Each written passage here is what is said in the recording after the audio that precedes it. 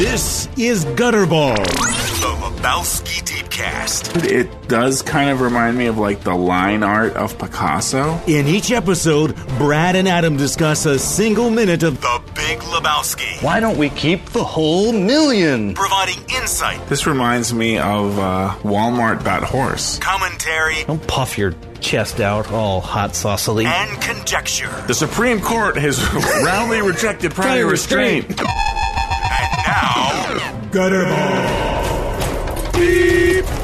What do you think they Okay, here's you a little can't hear? inside scoop for the listeners,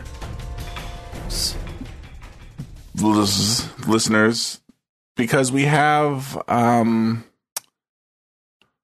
here we are in episode 112, and we can break it down a little bit. What are we breaking down?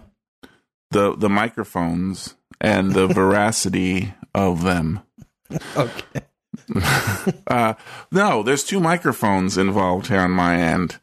One is the microphone that goes into my computer and is using Skype, and that's what you're hearing.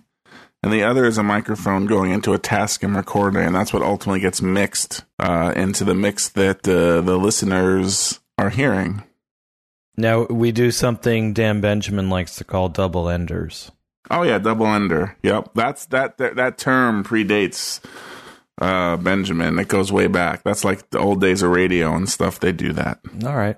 Good to know. You'd be interviewing, your person you're in New York, you're interviewing someone in LA, and they're like, yeah, they figure out how to do that. Just means recording locally on each end and Yep. then mixing the files together later. Yep. Which, is still a valid reel method. to reel tape or whatever it is they had back then. Mm-hmm. Yep, they had a Nagra set up. I only vaguely know what that is. It's a reel-to-reel tape recorder you would use on a film set. Is that what, like back in film school days, is that what you used? Mm-hmm. Because I think that's why, and I know the word. Yep. So it's, it does like crystal sync. Yeah. Yes. Yeah, it was But the that's size. not a thing anymore. Well, I mean, Or is it? probably. How do you keep it all in sync in the digital world? I don't know, because I don't know that. Well, I haven't used one in a long time, but it's the size of like a briefcase, basically. And it has two spindles of tape. So like you carry this thing around on a sling on your shoulder, and then that's where, one of the devices that required a speed confirmation from the audio recordist. Right. Because you didn't want to just record and like have that be immediately usable, because the reels had to get up to speed. Right. It might take like a second or two. A second or two or three. And there was like, it looked like a like a biohazard sign, like three triangles all pointing in towards the center. Okay. And then when it got up to speed, that was like, those were cutouts, and then behind it there was another sort of thing that would like fill them all in, like white or orange or something. Or little skulls. Yeah, that would have been cooler. But yeah, once they were all filled in, it would kind of go back and forth, and then it's filled in. Speed. Okay, it's up to speed. And if you didn't do that, then if you tried to use the audio that you were recording before it got up to speed, it would sound like, I guess, slow. It just wouldn't, yeah, it wouldn't be, well, I think there's a couple things. It would be slow, but also, like, think about it, like, that tape needs to be, like, it's so, there's a motor turning those tapes. It has to go at a precise speed. It does. If it's even a tiny bit off, your whole thing's going to be off. It's not going to sync up to the picture anymore. I mean, you can always, like, cut and paste and finagle things around, Right. but like when you're trying to edit a movie, every little bit like that's not correct will slow you down. So you don't want to have to fuck around with shit like that. Right. It should just be locked in. You should have some speed. So anyway, we have the equivalent of the Nagra. We both have pretty much the same device, and we record that separately. So the audio that you and I hear with each other is shittier than is actually released on the podcast. Yes. So yes, and so I was just moving what I called the fake mic, which really just means it's the mic that no one but you is hearing. It was way over on the edge of the desk, and I moved it closer so you could hear me better. Yeah, I want the comfort waves washing over my ear holes. Yeah, so hopefully, it sounds a little better. It does. It sounds great. Sounding really great. I mean, with a little bit of finagling, we could probably do this all with one microphone, but we could like probably do the out from the Tascam into the computer, or just have this directly into the computer and record it in one way, then out from there. Who knows? But you know what? Screw it. We've gotten this far. Maybe that's something for the next endeavor that we can experiment with. Right. It's a whole new audio frontier. It is. Episode 112. 112. 112. Here we are. TK112. Why are you not at your post? Is that how that goes? Something like that. And then that was in Boogie Nights. See, we have to move Boogie Nights into everything. Right. Because he's selling the stereo. Right, Buck. You need the TK421. Mm-hmm. You got to hear that bass, Brad. Here, I can tell you're not convinced. Let me play a little something for you. He puts on the country music. You feel like watching that movie again. It's been a long time. You need to. I just watched Next time man. I feel like watching Lars von Trier, I'm going to punch myself in the face. Just right in the face. face. No, revisit Boogie Nights. You have to. Or the other thing I was just thinking the other day, I still haven't seen that new PTA film. Boogie Nights 2, The Electric Boogaloo. Which I feel like we maybe need to see before we get done with this, recording this here podcast. Yeah, shit. I haven't seen it either. Yeah, the one that draws inevitable comparisons to Lebowski, at least based on the trailer. Right. Geographically, moodically. Mm-hmm. What the hell's that? Did you say ludically? Moodically. Moodically, okay. I thought you meant like they're both taking Quaaludes. Or they deal in the smut business. Yeah, there's smut business involved. Which probably. Lewd. Ickly. Ickly? Ickly. 112. This is the last full minute of like film proper. Right. The next episode is it's maybe like 35 or 40 seconds, I think. Is it that much? I didn't even look ahead. That's confused me because I thought last time we talked, it was definitely seemed like 20. And I wonder if did iTunes replace this with a different version that has a different intro? I guess it couldn't have. No, because this all matches. Yeah. It seems like it goes a bit further. But maybe that's just my warped perception, man. I don't know. I can't really be, held accountable for any of this. Your perceptions cannot be trusted. Let's just face it. Yes. You lack perception. I lack perception. Yeah, here it is. I have it up right now. It goes it goes past the half-minute mark. He goes 36 seconds. What do you think's worse, lacking perception or lacking perspective? Lacking perception is worse. What? I'd rather have some perception, even if the perspective was incorrect. Well, I didn't say... It's just that simple for me. Yeah, but, it's also a sliding scale. Like, I didn't say you have no perception. You just... Well, does lacking perception mean you have none? Is that the implication? I took it to mean none. Oh, okay. But maybe I want to say lacking means you don't have any. Yeah, no, I'll get on board with that. But I mean, no, it could also because you could also say like he lacks a certain. Yeah, I mean, like I think lacking something means it's gone, or just means it's like, yeah, it's something that's somehow like deficient, like almost totally deficient, or like just so different that it doesn't. It's not something the square community or any community can understand. Like it's just kind of insane. So you would rather have perception and lack all perspective. Do you mean perspective in a visual sense? Well, I'm not defining it. Am I? Yeah, I don't know. I think I already lack all perspective, so... Well, I do. And it's gotten me this far. I do too. In fact, I didn't get a job one time because I lacked perspective. Oh, let's not even go over that. Oh, geez. Yes, but that is something that I can have now. I get to have that. That's so fucking great. You know, you get to have the fact that you the way how you didn't get the job. Yeah, that because I lacked perspective. It's such a great thing. We can laugh about it now. Oh, sure we can. Of course, we're laughing all the way. And also, I didn't get another job because I wasn't able to answer the question, how does camera relate to story? Like, who am I interviewing with? What are these jobs? That this is how it ends up. I've never gotten a job, Brad. Never. Not one time have I gotten a job. That's why you just got to make your own job.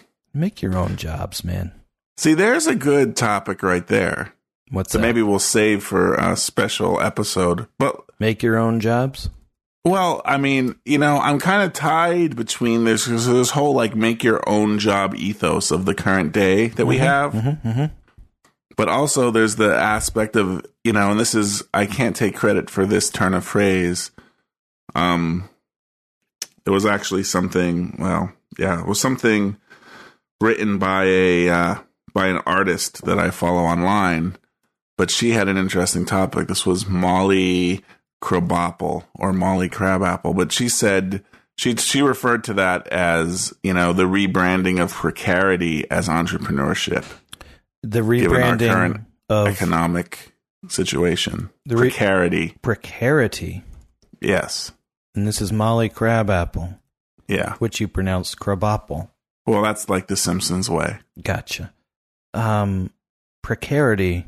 So what does that mean exactly? So precarity, you know, if you're like being in a precarious situation, so to speak, like you have there's precarity. So, you know, I think in a economic labor sense, I would say precarity means the fact that you're always kind of on the edge, kind of like living paycheck to paycheck, or not even paycheck to paycheck, because at least then you have paychecks.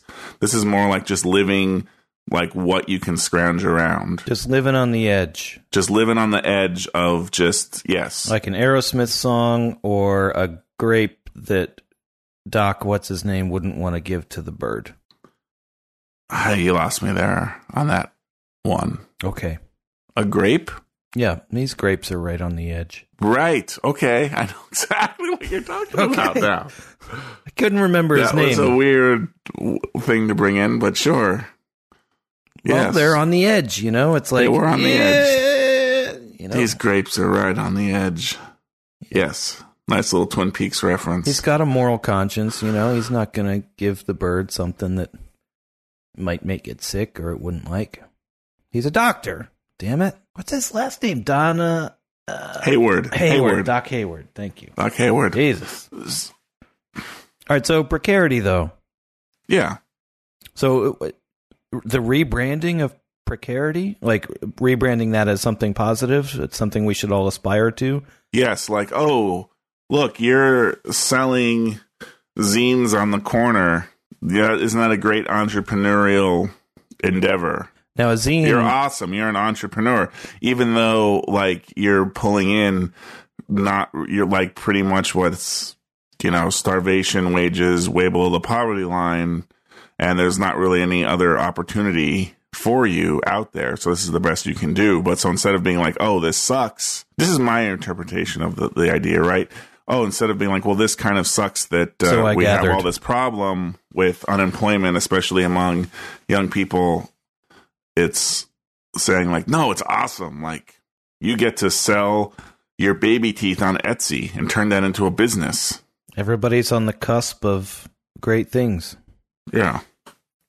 So, I mean, I can see it both ways, right? And a zine is short for magazine. Yes. It's like selling teeth on Etsy is really awesome. Yeah, but supply, Brad. Well, that's where you get into this commodity teeth trade. It's happening. So I guess, you know, that should hike up demand. at least, right? If there's so few baby teeth, like they're, the supply's limited, that should hike up demand. Well, this supply and demand are two separate concepts. But they're intrinsically linked. Well, there's a relationship between supply and demand. Of course.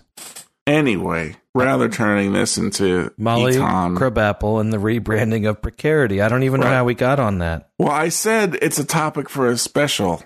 All right. You want to move on from that. I sense that. I think we should talk a little bit about, not Lebowski. Well, I'm trying to avoid that. I was going to say that. Wait, what did you say? You cut. Are you on the good internet?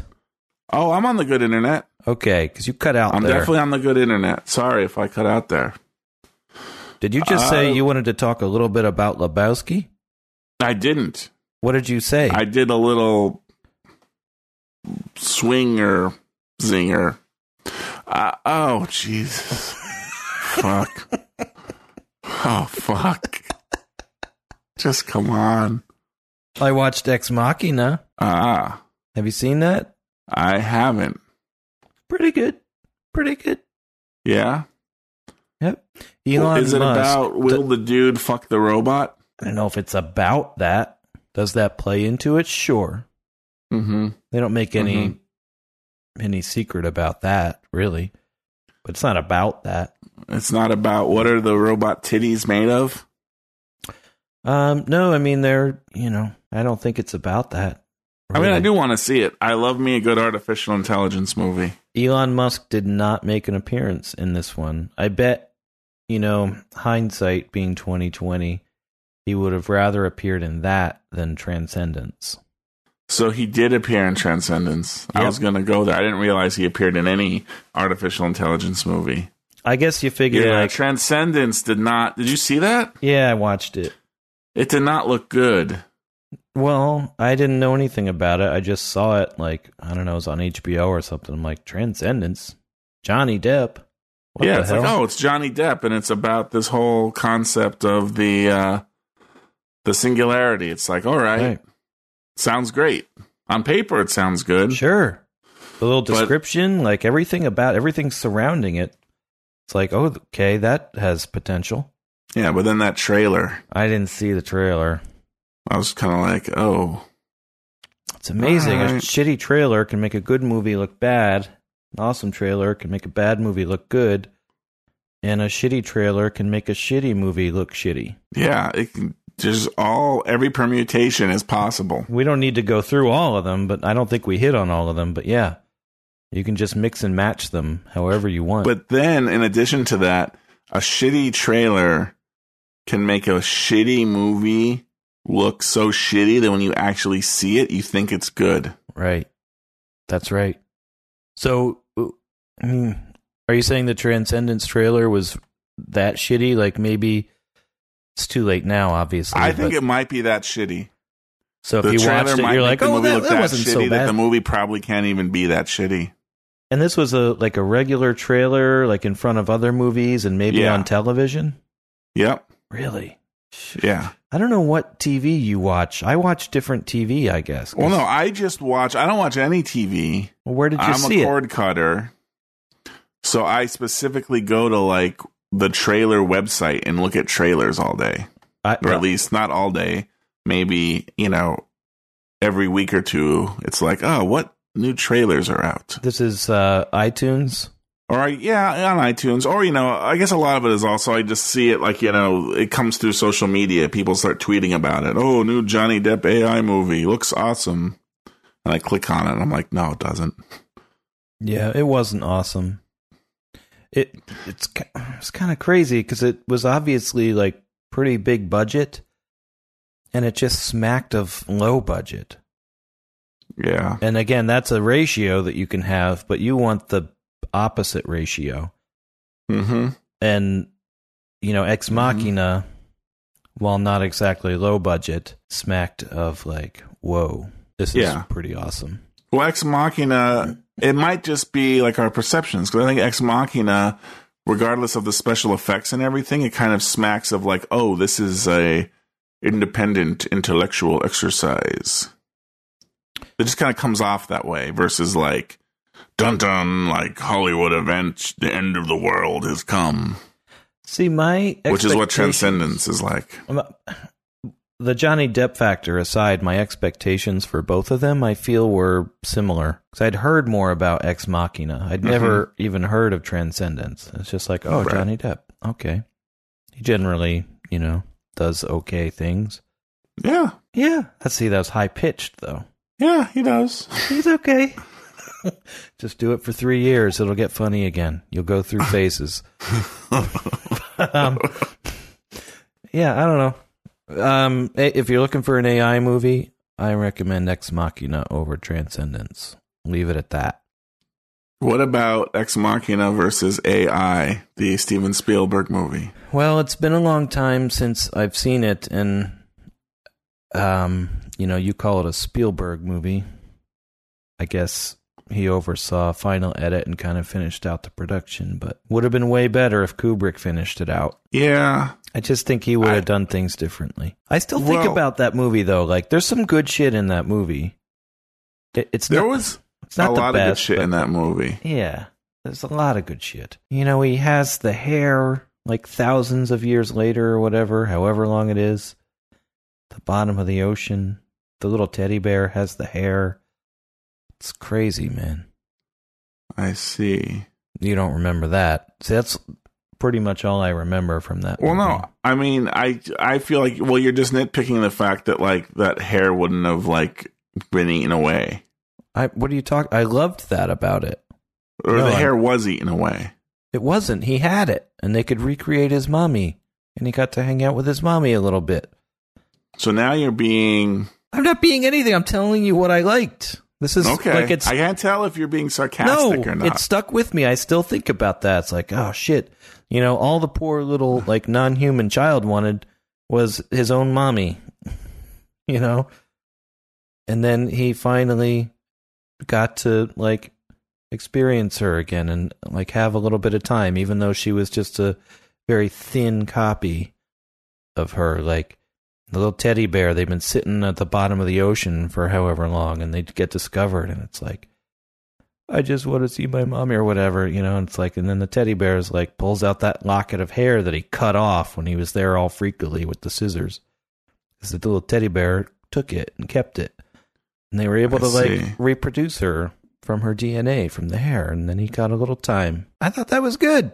Now, that being said, I don't think Kubrick would have done that way. Right. That's a very Spielbergian, like, tugging at the heartstrings thing to do, but I still liked it. I don't give a shit. I liked it. What are you giving me shit for? What? No, I'm not giving any shit. You didn't like it. You hated it. Everything about it.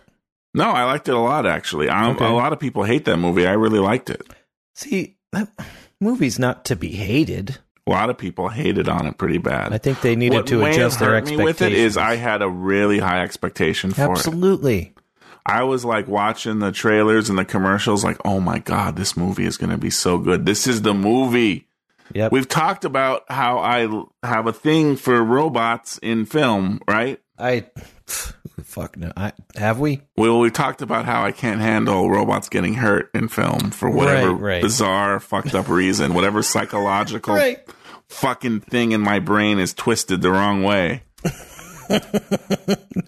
Meanwhile, Crank is cool, Right. You can watch Chev Chelios like murder the shit out of people. Right, but if he murdered the shit out of a robot, I'd be like, I'm done. They ruined the franchise for me. I'll never be able to watch Chev Chelios again. Which is why there's that movie Chappie. Speaking of AI movies, have you seen that one? No, I don't have any desire to, I don't think, because it's got a shitty name.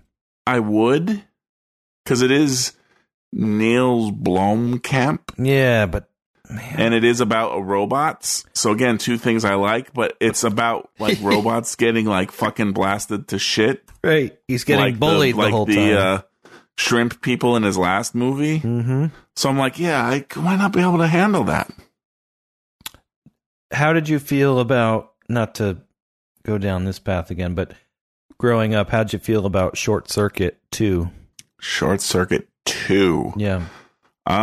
I can barely remember Short Circuit 2. I'm not sure that I've seen the whole thing. I definitely remember seeing the end of it. Well, I think later on I may have gone back to see it. If there is an issue with him being disassembled. Well, he gets beat up by some punks in New York. Like, they bash the shit out of him, you know, and his eyes are hanging out, and he's bleeding battery acid, and Corbin Burnson or whoever's, like, following his blood trail to try to find him and help the poor guy. But it's, like, in slow motion. Like, it's pretty brutal. They're just using crowbars and just, like, smashing him. Yeah, I wouldn't like that. And then he's like limping off, all wounded, like barely able to survive. Yeah, I wouldn't like that. I don't remember that scene. I either blocked it off or may have never even seen that movie. All right. Or the possibility that I saw the end where he's gold. Yeah, man, he gets gold plated. Finally. Like, I saw the end. Like, I saw like the last 10 minutes of that movie. Of Short Circuit or Short Circuit 2? Short Circuit 2. Okay. Before I ever saw the rest of Short Circuit 2. And it's not Corbin Burnson. It's the guy from Spinal Tap, I think. What's his name? Oh, Michael McKean. Is that his name? I could picture him in there. Well, I do remember in Short Circuit 2, it didn't have any of the cast of the original except for like the Indian guy that was kind of like the secondary character. Number Johnny 5. Yeah, so they made him because, you know, no Ali Sheedy or Steve Guttenberg is signing on for Short Circuit 2. Right. Gutenberg's got better so they're things like, but to we do. got the Indian guy. He's got to hold That's back. all we need. Bring him on. Short Circuit 2. He's got to hold back the electric car, for God's sakes. Well, here, I found a little clip of them beating the shit out of Number Johnny 5 here, if you want to see it. No. Well, what we could do is one of those like reaction videos. We can put it on YouTube. I just sent you the link. Go to 38 seconds. I'm not going to do it. I'm just not going to do it. And I sent you the one of the walking dog-like robot getting kicked. For some reason, that doesn't affect me. I don't know why, because it's not humanoid, because there's no exhibiting intelligence. It's not like robots. So if you like beat apart like a like car assembling robot that like we have today, like I don't care. That doesn't affect me. It's something about like a robot that has feelings. What about the DARPA robotics challenge where they do look humanoid and they're trying to do like perform simple tasks like opening doors, but like they'll just stop halfway and then kind of fall over? Yeah, I don't know. Does I don't that know if I bother know you? that. I don't know if I know that video, so I can't really answer. Send it to you. I don't know why. Oh, this is good stuff. We could put these links there. Oh, but I do start feeling bad for them, but not that bad, because also, fuck them. I don't like them. They're too fucking humanoid. Well, they shouldn't be making those robots. They should not be. They shouldn't be. This one is like carrying a hammer, you know? What the fuck? Well, you know what I just watched earlier today? Oh, I'm watching the Johnny 5 thing. I couldn't put away. You watched Critters again. No, I watched Batman versus Terminator. Oh, and I saw Batman again just like what building these robots can do and lead to. Not Batman versus Darth Vader. No. Batman versus Darth Vader. We didn't talk about that on here, I don't feel Didn't like. we? I don't know. Did we? I don't know. It was surprisingly... You said it best. What did I say? But I don't remember what it was. I just remember it was really good. Okay, I'll take it. It was something to the effect of like... This is so stupid, yet I can't stop watching it. It's so awesome. Yep, there was probably shame involved, but then a not because it is caring like you about don't the want to shame. admit I'm not that's cool. No, I'm not going around telling people like, "Hey, go watch Batman versus Darth Vader," because it's better than you think it's going to be. I know. I get it. I'm not saying that to people. I'm just not. Yeah, you can't really. It is insane the level that these like fan films reach. How much money did they spend on that? You know, I have no idea. It's well done. I mean, like they're obvious. Well, I don't know what they are, right? Like I just assume they probably work in the biz, and in their spare time, they're like, "Hey, wouldn't it be cool if we did a Batman versus Darth Vader And it's like, fight scene. Let me stop you right there. No. Because, that's stupid. But they believed in it, They fucking believed in it. Mm-hmm. They put some passion. They It sweated. was really well done. Really well done. Very well done Batman versus Darth Vader film that respected both characters. You know what? I probably said something along the lines of, it kind of makes me want to see that movie. You didn't say that, but yeah, it kind of does. I'm like, yes, I'd watch a movie of this. I would watch. I mean, it's just the next thing they'll have to do, right? Disney owns Marvel. They're both trying to make this shared universe with Star Wars, like they've done with Marvel, make a whole bunch of interconnecting films now. Is Batman Marvel? Is that what he is? No, he's not Marvel, but they could do, like Avengers meets Star Wars. Iron Man versus other Iron Man. Yeah. Black Iron Man versus red and gold Iron Man. Maybe you wouldn't call it that. Might be a little sensitive. By Black Iron Man, do you mean Darth Vader? Yeah. Okay, I thought maybe you meant Iron Man's friend who is African American who also has an Iron Man suit. I got a black friend. Look, he's right over there. No, Darth Vader, Black Iron Man.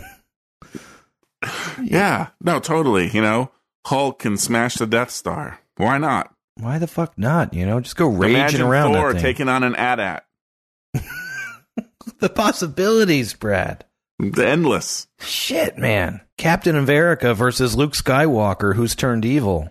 I mean, they already have Guardians of the Galaxy. There's already a connection here, right? Wait, how's that a connection? Well, to space and other planets and shit. Okay, well, Thor's that too, though. Yeah, Thor it works that way too. Mm-hmm. They connected all that in. That bridge can go anywhere. You got the guy there. It's another realm. There's the answer. It's just another realm. He travels one of the 9 realms. That's it. That's a Thor thing, 9 realms? Yeah. I don't know it too well. I like the movie, though. I didn't see the second one. I can't give opinions on them. Why? My opinions are somewhat invalid, I feel. Because I just like them all. I love them all. Okay. Even if they're not that good, I still fucking love them. I don't know why. The heart wants what it wants, Brad. Exactly. Okay, man. It's exactly. Okay. Ain't nobody judging you. I've grown, man. I'm not judging you. I will send you videos of robots being mistreated, but I'm not judging you for it. I did watch that Johnny 5 clip, and it was not what you advertised it as. I didn't actually watch it. Is it not that brutal? It's not. They don't even hurt him. He's impervious to their advances. They must come back later and really sock it to him because they're angry that they got their asses handed to them. They definitely come back later then. I thought that's the one where... Yeah. They just have a crowbar and an axe, and he's just like, ow, stop it. Right, and he just beats the shit out of him. He just kind of grabs the weapons from them and swings them in a circle, and they go flying out the door. Oh, they come back. a la Three Stooges. Well, here, how about this? Short Circuit 2, Johnny 5 dying. No! That's probably it. Yeah, that's it. Here. Well, I mean, you don't have to watch it right now, but, maybe for some later viewing. I'll save that one for later. There you go. Johnny 5's beating, it's called. Ugh. Because he's such a sympathetic robot. He's got expressive eyebrows and giant, puppy dog eyes. And he doesn't want to hurt anybody. No disassemble. Yeah, no disassemble. Exactly. It's his whole ethos. Say what you will about it, but at least it's a fucking ethos. Johnny 5's beating. Johnny 5's beating. Johnny 5's beating. What has the world come to? He's out of his fucking element, and there's bad people in the world, Brad. Well, and in the second one, they replaced his laser with a toolbox or something, right? Yeah, no more lasers. Because again, if you had a laser, there wouldn't be any smackdowns. No, you just laser people, cut them in half. It's like having a lightsaber that extends to infinity. Well, that's pretty awesome. Nobody's just turn it on and go in a circle. Done. Yeah, this is brutal, man. You see, I didn't This watch is it. brutal. Pretty bad. The Johnny Five beating. They really are fighting. They're beating him, man. Yeah, they're kicking the shit out of him. This guy's like, kill him, man. It's like a way they can get away with shit. Because it's like, okay, we can't show like a brutal gang beating on a show, on like, you know, a kid's show normally. Unless it's a robot. But hey, it's just a robot. We can show them like smashing the fuck out of it. Oh, this is bad, man. They're getting splattered with like blood, they're getting like splattered battery with acid. oil or whatever the fuck it is coming out of them. Yeah. No disassemble, I'm alive. See, that's what fucking gets me. I can't take that. No, please, bam, I'm alive. Shit. Yeah. I don't know. I'm not really laughing at it because I remember watching it when it came out like, ooh, another Short Circuit movie. The first one was pretty entertaining. And then, like, they're just beating the shit out of this guy, and he limps off all terrible. It's like Christopher Nolan's Short Circuit. Christopher Nolan. It's like... I don't know what that even means. Yeah, I don't know what that means either. If Tars was there, he would have fucked these guys up, these Los Locos bastards. Well, I guess that's what Interstellar really is. It's just... It's Nolan's answer to Short Circuit 2. Yeah, it's Nolan's Short Circuit. That's how it started. Originally, it was just about the robots. Right. Which, you know, I kind of want to see that It's just a modern version. update of Short Circuit. And yet, so they like... And there he is, time to memory failure. It starts going down. So these guys beat the shit out of him so badly.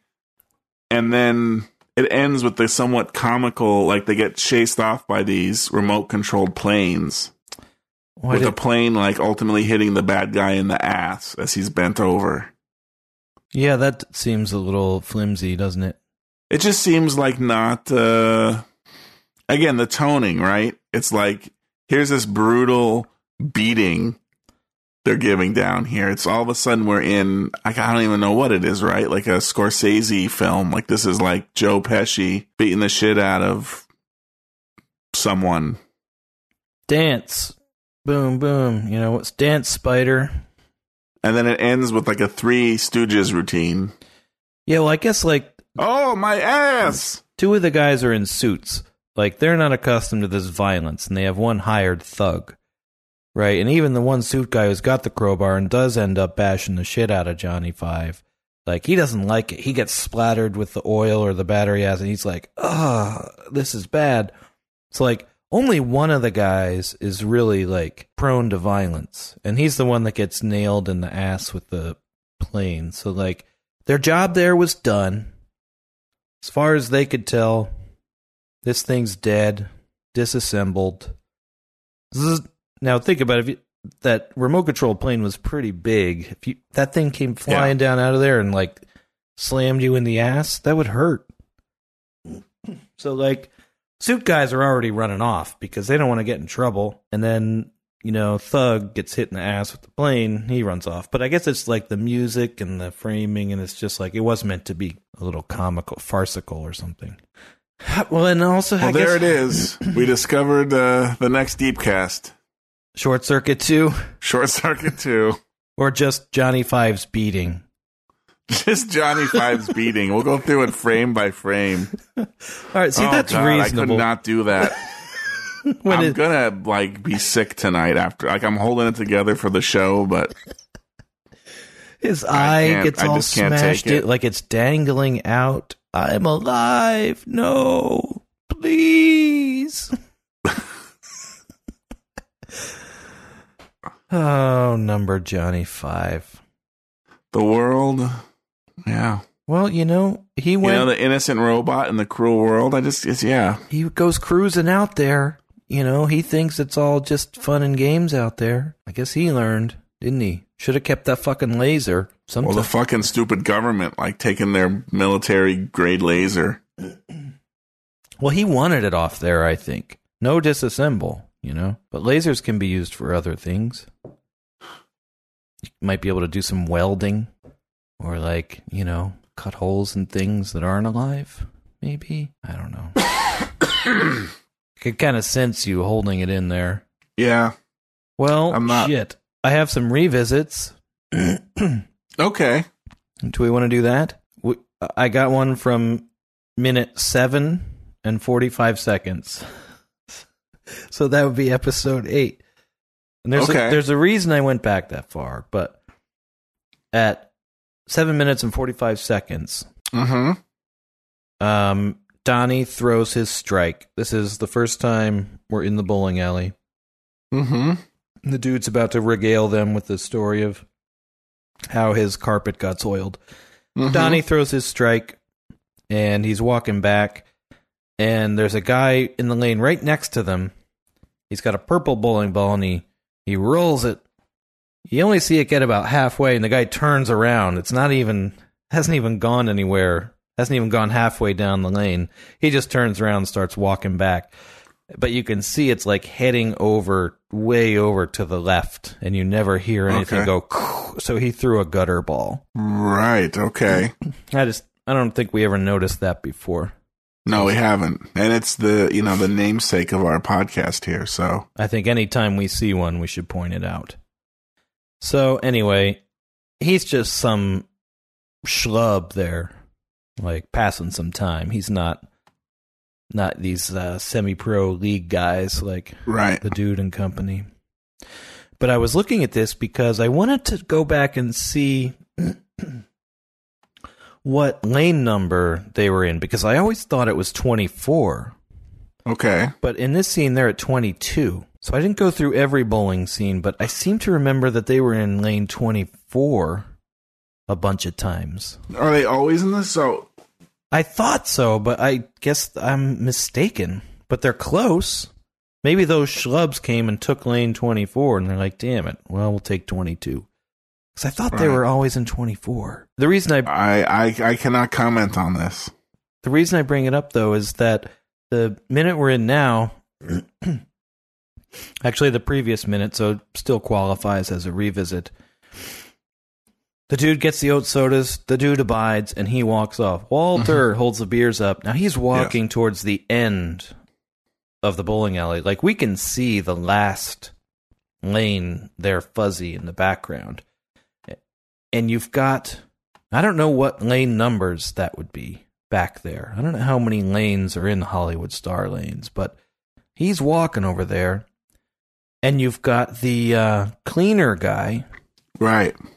Who's cleaning one of the lanes. I'm going to say the 1, 2, 3, fourth from the end. Okay. The one he's cleaning is in use because there's like only 2 pins up. It's like somebody has rolled once and didn't get a strike, and there's a pin or 2 up.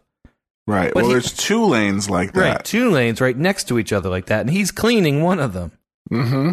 But, like, why is he cleaning the one that's in use? I don't know. I can't answer that one, dude. That's weird. And especially since, like, the dude is walking over there, like, they're in one of these lanes here. Why are you cleaning down there when they're trying to bowl? Right. Well, like, yeah, where would they be going? I mean, he walks way off screen. I mean, he pretty much walks past, yeah. Yep. It's almost like he walks at least to where the guy is cleaning, like at least to that lane. Well, even if he's where the guy was cleaning, yeah, I mean, it's no closer to us than that one. I mean, but he wouldn't be walking there. Yeah, it definitely has to be further than that, I would say. Why? Why can't it be the one that the orange man Well, it could cleaning? be the one the guy's cleaning, except they're not bowling where someone's cleaning. But clearly somebody's bowling where he's cleaning. Well, there's just 1 pin there. I don't know. Maybe leaving 1 pin out is like the signal for don't use this lane. I think the signal for don't use this lane is when the pin setter is down, because you can't use it. But they can't put the pin setter down because they're he's cleaning it. Okay. I mean, this is all rampant conjecture on my part. I mean, he's striding pretty purposefully back there. So maybe they're on one of the 3 last lanes, I guess. Yeah, but again, there's no... I just don't know why they're cleaning them when it's open and people are bowling at all. Or like just well, open but you can half see of those it. lanes the entire time the stranger's talking. Yeah. Nobody's bowling. No one's ever bowling. Well, maybe they have to get his shoes on. They start having one of their cute dude Walter arguments about something. They're adorable, aren't they? They haven't gotten around to rolling anything yet. Where do you think Jeff Bridges walked over to? Was somebody over there like putting a little robe around his shoulders with a little cup of coffee or something? I don't know. It might just be because they're still doing action, like he just kind of stands over there, maybe? Probably sits down, I would think. I don't know. He might be standing. Just kind of staying in character. He's a method actor. It's kind of like, well, just in case. I mean, he's still on set. The camera's still rolling. He's going to be in character then, at least. Yeah, it's a good point. Once they yell cut, he's like, all right. And then they say, okay, we got it. We're done. It's a wrap. And he's like, all right. I can be myself. Then he's going to just be like, yep. Let me just go back to, taking black and white photos with this like super panoramic camera of everybody. Right. Well, that's all. I don't have insight about it. I just wanted to point those things out. Maybe you can correct me, but we didn't get into the black memorial armbands, did we? Oh, you shouldn't really ask me questions that involve memory. Okay. All right. I'm sorry. But I'm going to say, no, we actually never did get to the armband. Because I moved it down to revisit, because I don't think we addressed it. And I did a lot of research about this. The dude's wearing a black armband on his right arm, and it's in memoriam for Donnie. Right. Which... It's a fallen comrade, fallen teammate. Fallen teammate. Exactly. It's a sports thing. There's varying, claims as to where this originated. The one site I found says, well, it doesn't really matter. The Morning Call, who cares? But black armband began in baseball back in the 1920s by the Cleveland Indians. That's what this guy claims. Okay. But there's another site that says that both of them are baseball. But this says memorial armbands, and this is exhibits.baseballhalloffame.org. Sounds legit.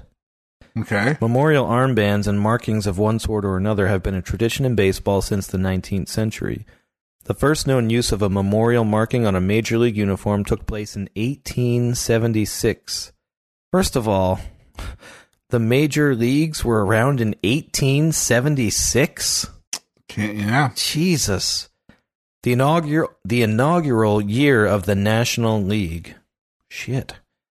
In late May of that season, Tom Miller, catcher for the St. Louis Nine, I guess that's their name, passed away from a disease of the kidneys. Though Miller had last played ball with the club the previous season, his teammates adopted a resolution stating that we, his late associates, wear a badge of mourning for 30 days as a token of respect for his memory. So there you go. The St. Louis Nine. St. Louis Nine. And so this has also moved on to other sports? Yeah, you see it in various permutations. Sean Taylor was a cornerback for the... A coroner? Cornerback. That's a defensive player, not to be confused with a quarterback, who's an offensive player. A cornerback on defense plays in the secondary, and they're generally covering wide receivers who are running down the field, trying to catch passes from the quarterback. Okay. I guess if you look at the field from a bird's eye view directly above, the cornerbacks are on the outsides of the formation, covering the wide receivers. So if you drew a square around where all the players are, they'd be in the corners.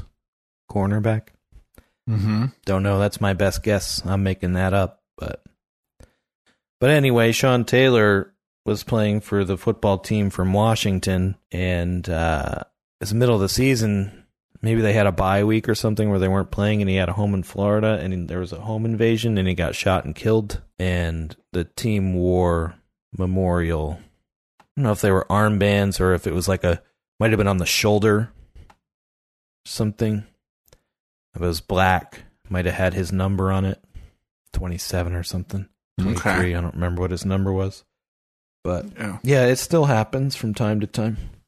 Well, watching, for as many times as I've seen this movie, I never noticed the black armband. Me fucking either. Until last minute. Yeah, never noticed it. What the hell? Look at it, and it makes perfect sense. His teammate died. I would have loved to have seen if Walter was wearing one. You would think he, of all people, would be into that kind of, what do you even call it? That, that pageantry, not that pageantry, but, that, the system of, it's a fucking rule. Right. Somebody goes down. There are rules for that shit. Decorum, sure. More than that, though. Whatever. Doesn't matter. Pomp. Sure. I think between tradition, pomp, decorum, tradition, ritual, pageantry is the worst of all of those. Yeah.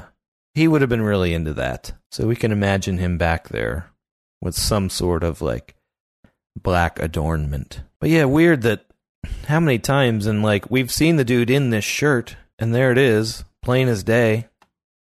Yes. Which shirt is this? This is the Medina Saad shirt. So he's still wearing the Medina Saad. I mean, in theory, they went right to the bowling alley. Right. Fuck it, dude. Let's go bowling. And they're directly there. Although he had to find a black armband. Well, maybe he already had them ready. They knew that they were going bowling.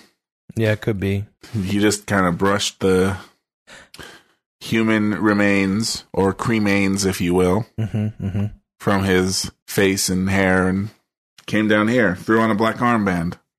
Yeah, it's a wristband from the look of it, now that I'm examining it more closely. It's fuzzy, it's got the fuzziness of a wristband, and he just put it around his bicep area. So maybe he did have a wristband in his little bowling bag or something. Maybe he borrowed one from Smokey. Who knows, man? But good on him for honoring Donnie. There's a visual note that's also a revisit. There's awesome framing that's going on here.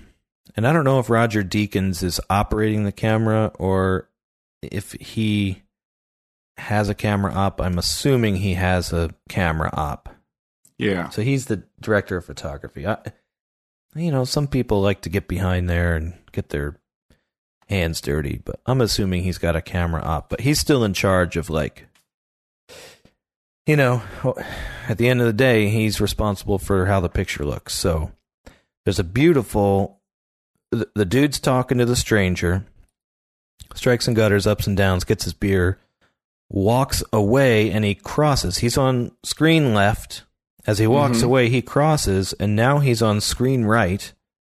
The stranger's on screen left. So they swap sides now. As the dude fades into the background, his story is done. They swap. They literally change positions visually, as well as metaphorically or whatever you want to say. Now they're on opposing sides as the dude is going off now into the background. And I just think that's beautiful. They're moving in, they're dollying in, and they pan right, and now they're framed on opposite sides. It's just a beautiful move. And they continue to dolly in. As the dude delivers his line, the dude abides. So that when he walks off, there's a little area where screen right where he can disappear off to. And the stranger even kind of, as he turns back around to face us, kind of he's all kind of loose from the waist up. So he kind of bends screen right and then bends back screen left and then kind of centers up like he's a little wobbly as we push in and frame him up just off center. It's a masterful piece of camera work and directing, and the thing about it is this is one shot. It goes through this whole minute. into the next minute. It's one continuous shot until the end. And so now we've gone past revisits. I don't know if I should save it or mention it. We can get into it more next episode maybe. But Townes Van Zant's Dead Flowers is playing in the background this whole time. Yeah, it's on like the PA system in the bowling alley. Right. It goes from, non-diegetic transitions into diegetic, so it's on the PA system now. But I've listened to this song probably 100 times in the last 2 or 3 weeks. I've even started to learn it on the guitar because, you just know this song so well from seeing the end of this movie so many times. Mm-hmm. So I watched this minute a couple of times just listening to his song back there, and they don't edit it. It's the song. It just plays. It's not cut. It's not fucked with at all, which means they had to time this one shot out perfectly. So they're hitting beats, and they're also timing it out perfectly for the ending when Barry Asher throws his strike.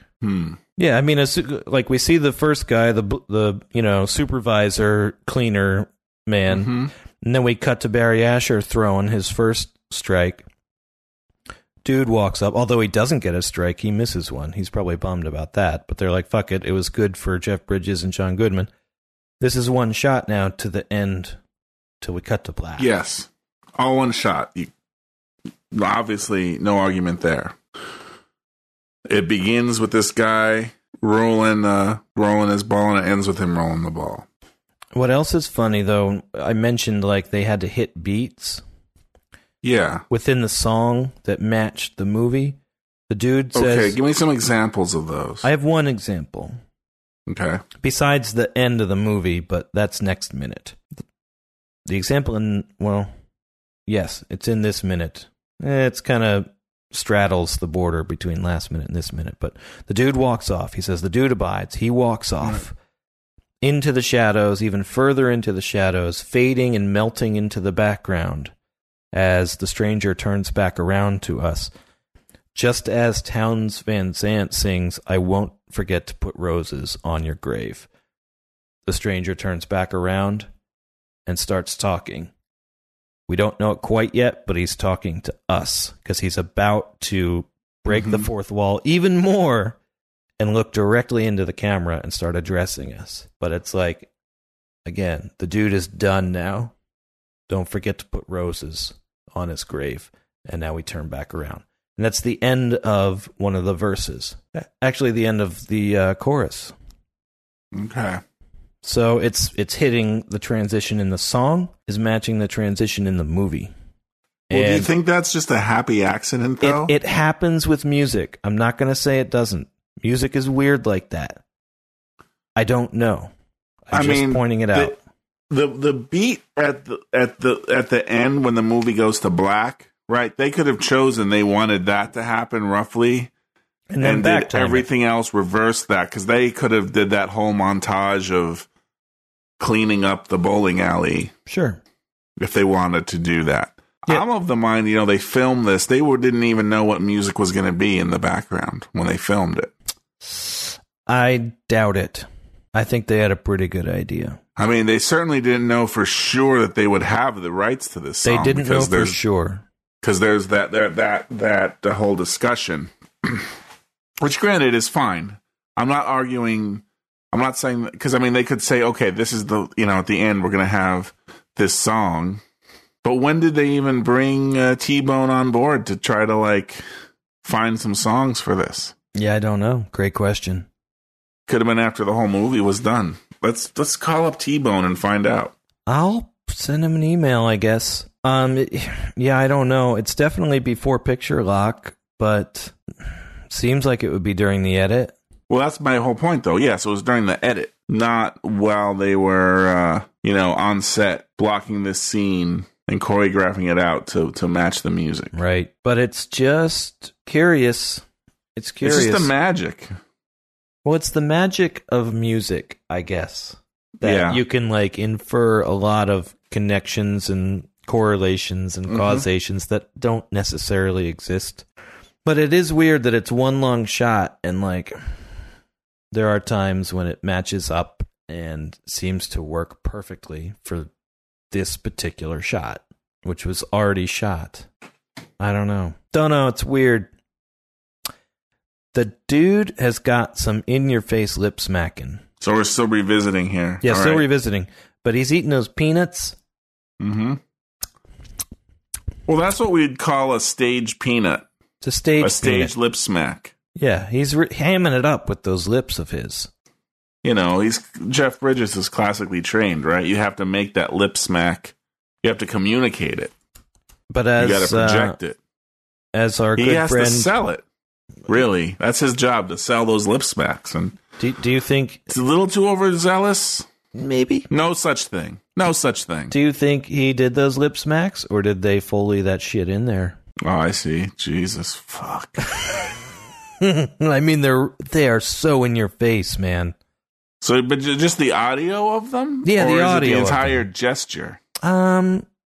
Both, but I was referring to the audio mainly. I mean, I think they. Well, that's a good question, right? It is. I'm going to say they used the audio from on set for the dialogue in this scene. All right, it's a controlled environment. The dude's all wired up, so that's possible. And they used the his own lip smacks. We're stuck in there. They must have directed him to be really smacky about it. They didn't want the smacks to get lost. I'm all for the smacks, man. I just can't help it. Hey, I'm not smacking the smacks. I'm just mentioning it. They're pretty in your face. I'm not smacking them. The dude doesn't care. You get more flavor because you're introducing air. It's like a carburetor for your mouth. Right. You know, it's like you're tasting wine, you suck it in, you get air. It aerates it, so it like. Right. Like and the dude is very supercharges. hedonistic in that regard. He likes pleasures. So he would know the way to optimize his peanut eating experience, without a doubt. You got to carburate that experience. Without a doubt. I think that right there is the key insight I agree. 100%. that we can deliver in this episode, probably, is that right there. Well, we're done then. We didn't even get to talking about this minute. We didn't. We're a minute and 8 in. An hour and 8 in. Hour and 8 minutes. That'd Minutes, be funny. hours. It was only 1 minute and 8 seconds in. See, I lack the perspective. Well, it could be worse. You could lack I have no perception. temporal perspective. You could lack perception, and that'd be worse. I wasn't able to perceive time. I just experienced everything happening at once. Like a wormhole alien. Right? Like TARS in the black hole. In the black hole. Yeah, I know, exactly. There is no time at that point. It's irrelevant. Those are all the revisits I have. Well, there could always be a 112A. Oh, jeez. What do we do? I don't know. Fuck. I don't know how it got this out of hand. It got pretty out of hand. Johnny 5 getting beat up. Yeah, that'll do it. That's a real gut punch. Talk about gut punches.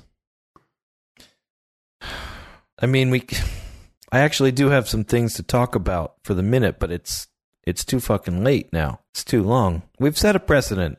There's no shame in spanning time, spanning episodes. It's like Vincent Gallo and Buffalo 66. We're spanning well, I guess at time. this point, we talked about it. We have to do it. Yeah. There's no reeling it back in now that the specter of 112A is put out there. Yeah. We let that genie out of the bottle, didn't we? I guess I did that. Close the book on that one. All right. Well, that's your answer to everything. Yes. Yes. Fuck it. Fuck it. Tattoo it on your forehead. Throw it off the poop deck. Next time on Gutterball. I don't know about you, but I take comfort in that.